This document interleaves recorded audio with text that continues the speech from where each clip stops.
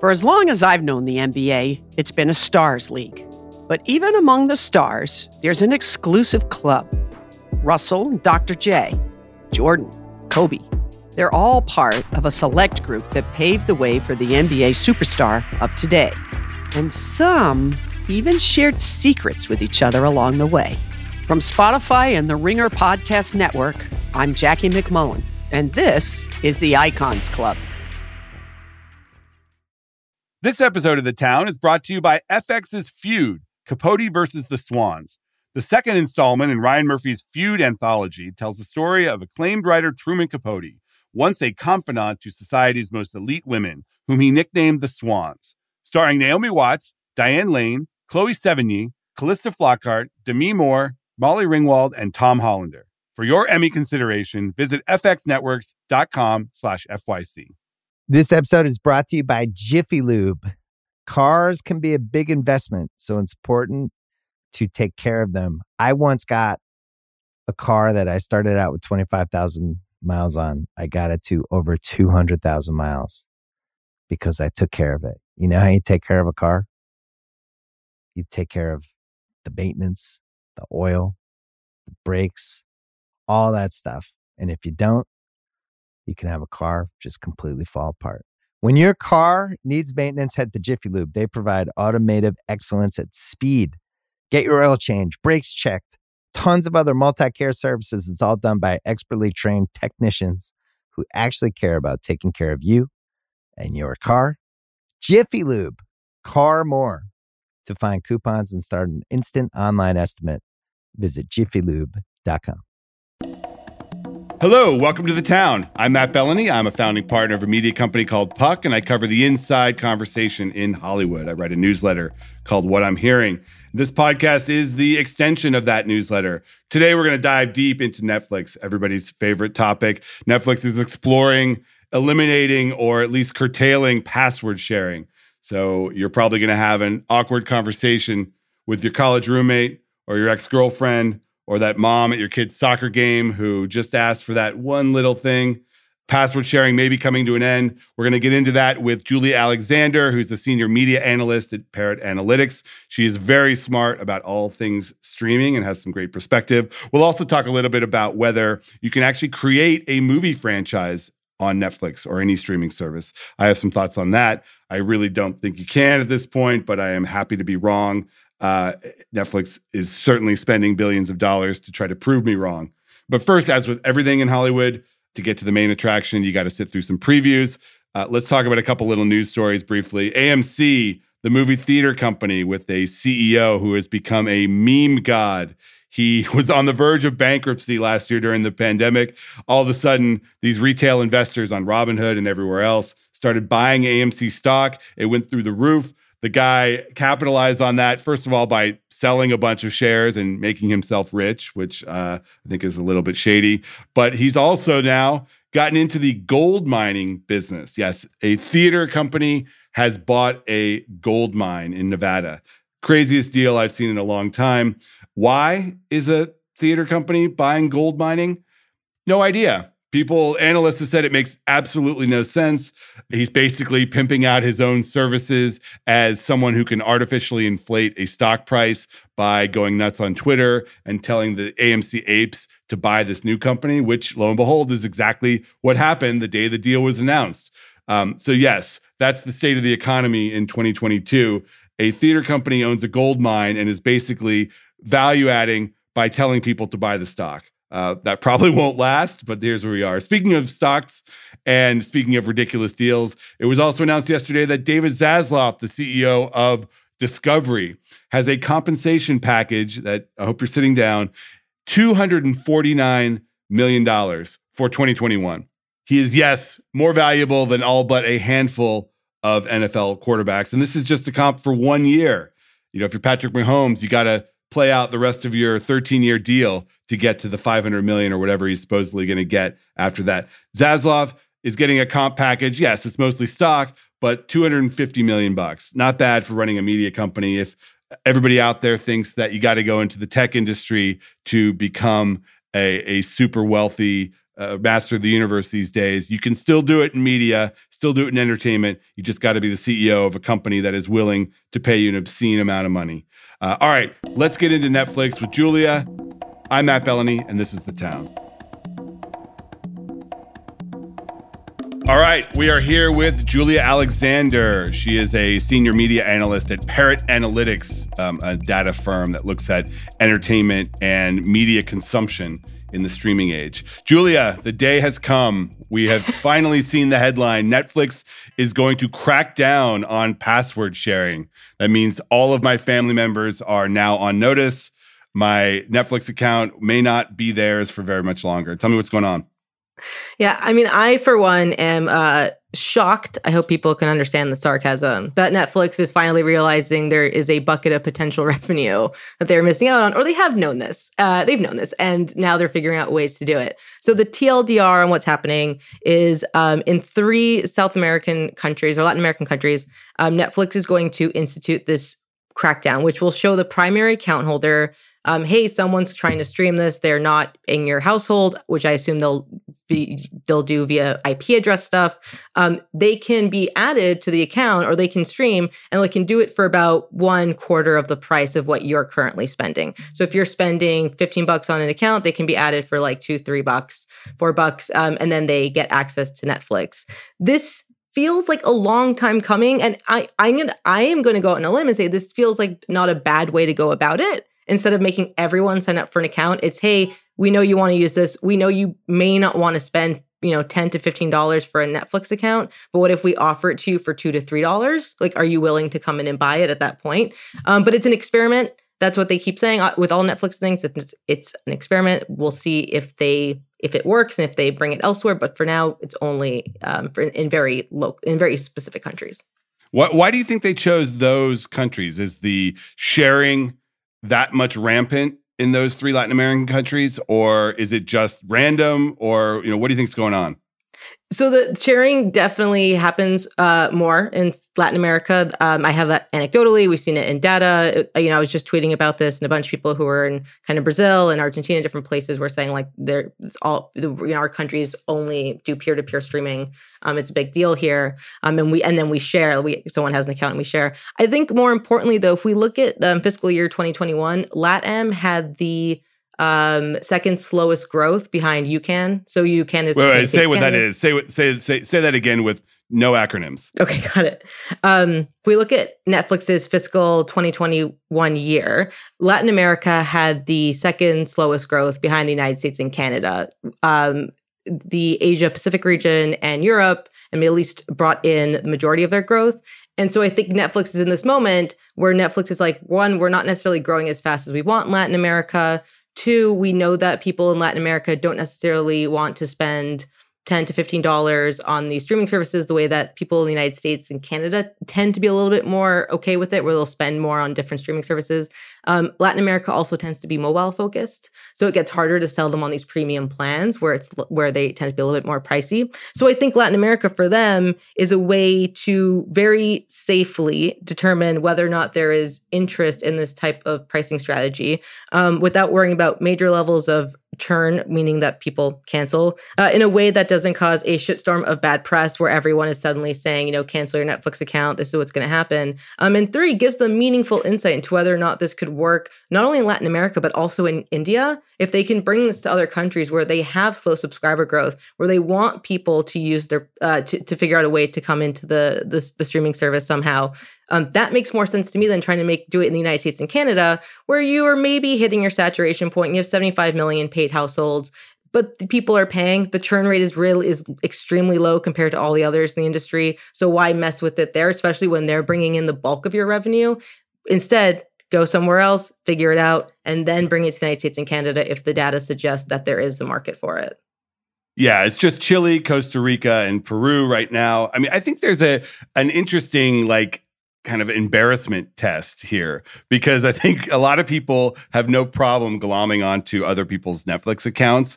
But if they come to you and say, oh, yeah, you're going to have to pay now, and you're the person you're glomming on will know that you're having to pay, like maybe that will cause you to get your act together and maybe pay for the full service. I don't know about that, but I know a lot of people who have no problem just using someone's password, but are they going to be added to that person's kind of family plan? Probably not. I think there's also this mentality. Well, one, we're in this moment where Netflix is embracing things they would not have embraced 5 years ago. They're under pressure. I mean, Exactly. Let's be honest. They're under pressure to grow subscribers because they're slowing, and the stock market is just absolutely hammering the stock because they're 222 million worldwide, and the number that they are projecting for this quarter is not great. Exactly. So they have this pressure to do it. So, for the first time ever, they're kind of saying like never say never to advertisements, which was something they previously said never to. They are now in this moment where they're finally trying to crack down on password sharing, which was a thing that Reed Hastings said, we just want people to find our content. And they're at a moment where they're like, people are finding our content, they're not paying for it. And I think also just from a tech perspective, when we look at other companies that kind of allow for these types of, you can buy into this and you can add another person for whatever, people already kind of do this where they're like, I want to be on a Nintendo family plan and I'm just going to, people have a Venmo group. I know with YouTube TV, that's like people pay $10 each to get into a plan. And so the idea that if like YouTube TV was like, well, we're going to add, a primary holder and then they can add $10 per person for whoever they want to add, people would do it. There's a lot of people who are like, I don't want to pay for this myself, but I'm willing to go in on it with someone else. Sure. And if we want to add more people for a discounted price, that makes sense. So I think that's the rationale, and it makes more sense for me, to me, I should say, than them just automatically saying, okay, we are cracking down. You have to go get a whole other account, because we don't know. That's the other thing, talking about embarrassment. We don't know if people will actually pay for Netflix. That's the question they're trying to figure out. Is the demand there enough for people to go, oh, cool? Or are they like, no, I'm good with HBO Max. I'm good with Hulu. I'm good with Amazon. Like, I'm fine. Yeah, that gets me to this second question as to whether Netflix can actually launch a meaningful franchise. And by franchise, I mean an enduring property that people talk about, that, can spawn spin-offs and sequels and, something that 20 years down the road is going to be a valuable property. And because Netflix is such a fire hose of content and people watch stuff just sort of almost brainlessly, they look at the top 10 and like, oh, okay, I'll check it out. I don't think Netflix has really proven itself, especially in film and even in television, as being able to have this kind of long-lasting franchise creation that is so vital to the entertainment industry. And even this, this movie, The Adam Project, that came out this past week, Ryan Reynolds, director Sean Levy, like that's a big budget kind of traditional Hollywood style time travel movie. The streaming numbers for Adam Project were pretty big this past week. Yet, do you know anybody who actually talked about it or cares about it or feels any kind of a connection to it at all? No, I don't know one person. And I think to give listeners background on myself, huge nerd, spend all of my time in like different fandom communities on Tumblr and TikTok and all these other different websites. So I'm in like that space where if my friends weren't necessarily going to talk about it or people in the industry weren't going to talk about it, there would be some discussion. Like people would be like, I watched this movie. It's very Steven Spielberg because everything Sean Levy does kind of feels very Amblin. Like it's, I want to talk about it.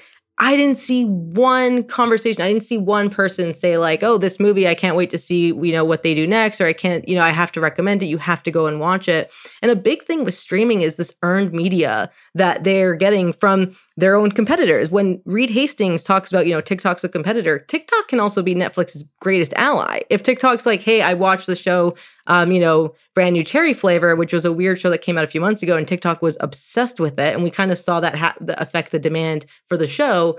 That can be a great tool for Netflix. I mean, look what happened with Encanto for Disney. Exactly. I mean, that movie did okay in theaters. It gets on Disney Plus, and then the TikTok memes start up with "We Don't Talk About Bruno." All of a sudden, it's not only makes the Nielsen top 10 for streaming movies, but the song is #1 on the Billboard chart.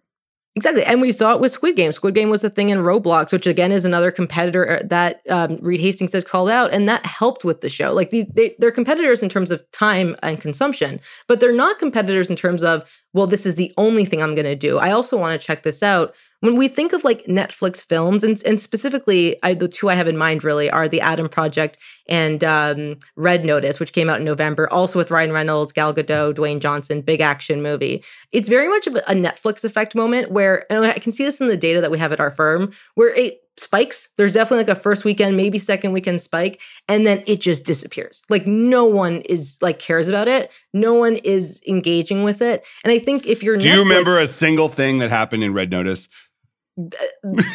Like not at all. The only thing I remember is that The Rock plugged his tequila for like 2 minutes. And I was like, you got to be kidding me. But honestly, that's the problem with Netflix is that it's such a passive experience and people just kind of have it on that I just don't know that the franchise creation is happening. Now, that doesn't mean there won't be sequels. I mean, they've said they're going to do a sequel to Red Notice and they're doing another Extraction with Chris Hemsworth, another movie that was big on Netflix. But it just remains to be seen whether these movies are meaningful beyond just the time it takes to watch them. I think what we run into as well when we talk about as an industry, when we talk about Netflix movies, we immediately go like, Red Notice, Adam Project lands at number 1, number 2, number 3, and has, I think it was like 52.3 million estimated completed views. We don't know, but we can, we'll assume that people watch that. Those are impressive numbers. Except that we don't, like, it's almost to be expected with Netflix when you have 221 million subscribers. Like, that is something, or I think 226 now, that is something where anything that you put on the homepage, and if you let it dominate the homepage, people are going to watch. Like, it's something that they're automatically going to click into because you have the size for it. So I think with the question with a lot of these movies is like, did Adam Project work for Netflix or did Netflix work for the movie? And I think that's an important question because when we look at some of the bigger, these are acquisitions, but if we look at, the franchises that came from Marvel and DC, did those work for Disney and Warner Brothers, or did the Disney and Warner Brothers work for them? No, those franchises absolutely worked for those companies. It was like, we're going to go out, we can make these movies, and now we're doing pretty successful stuff with it. And I hate bringing up Marvel and DC because every executive I talk to hates when you bring up Marvel and DC because they're like, yes, we're aware. Like, that's the thing. And we're trying to compete outside of it. How do we become something that competes alongside for attention?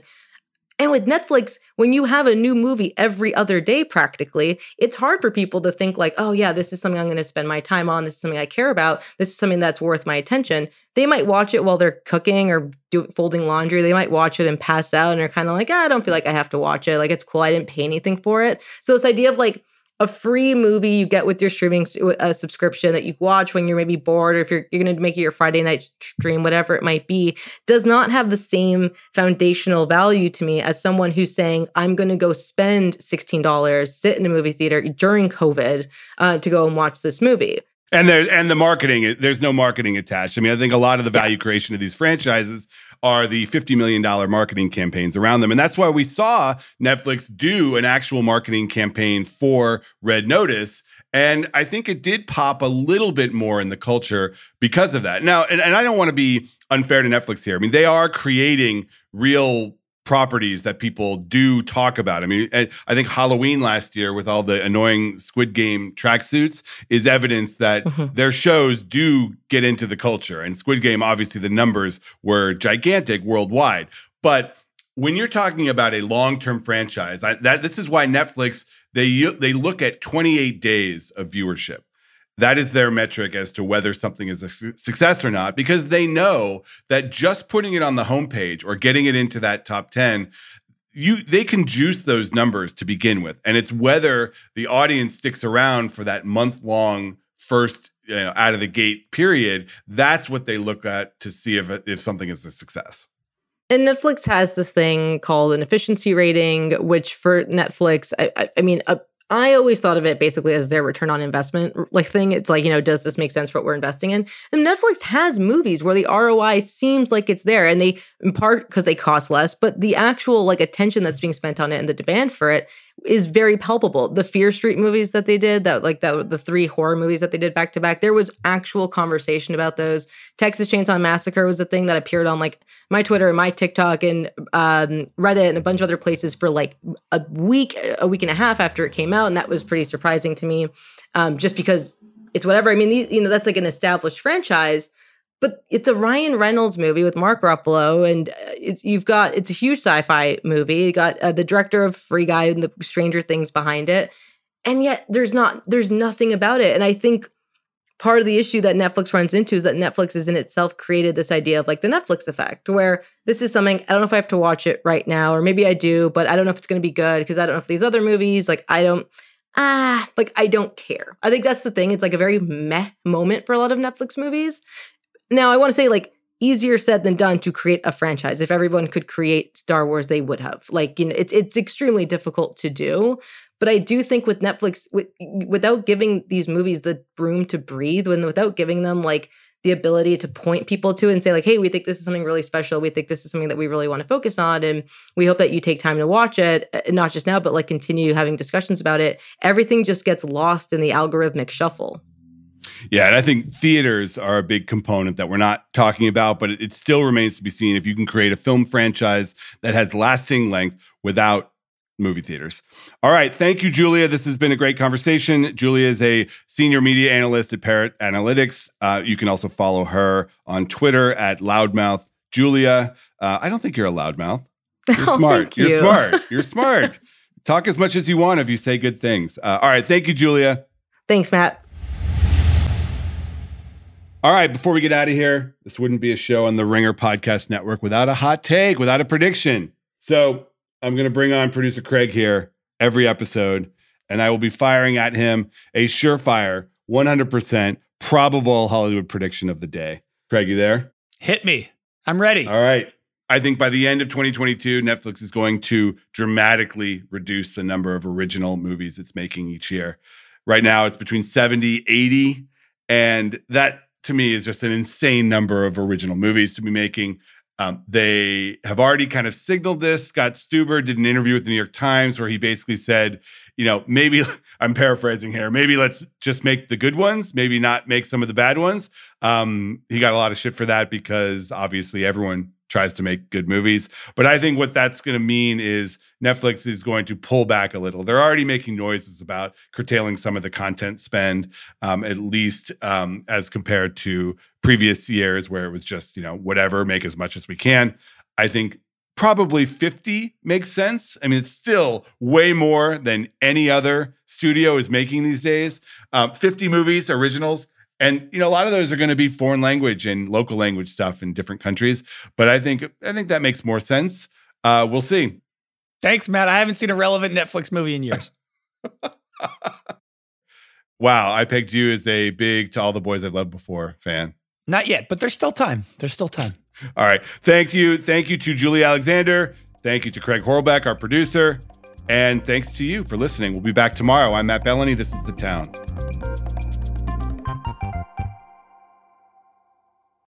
This episode is brought to you by State Farm. You might say all kinds of stuff when things go wrong, but these are the words you really need to remember. Like a good neighbor, State Farm is there. They've got options to fit your unique insurance needs, meaning you can talk to your agent to choose the coverage you need, have coverage options to protect the things you value most, file a claim right on the State Farm mobile app, and even reach a real person when you need to talk to someone.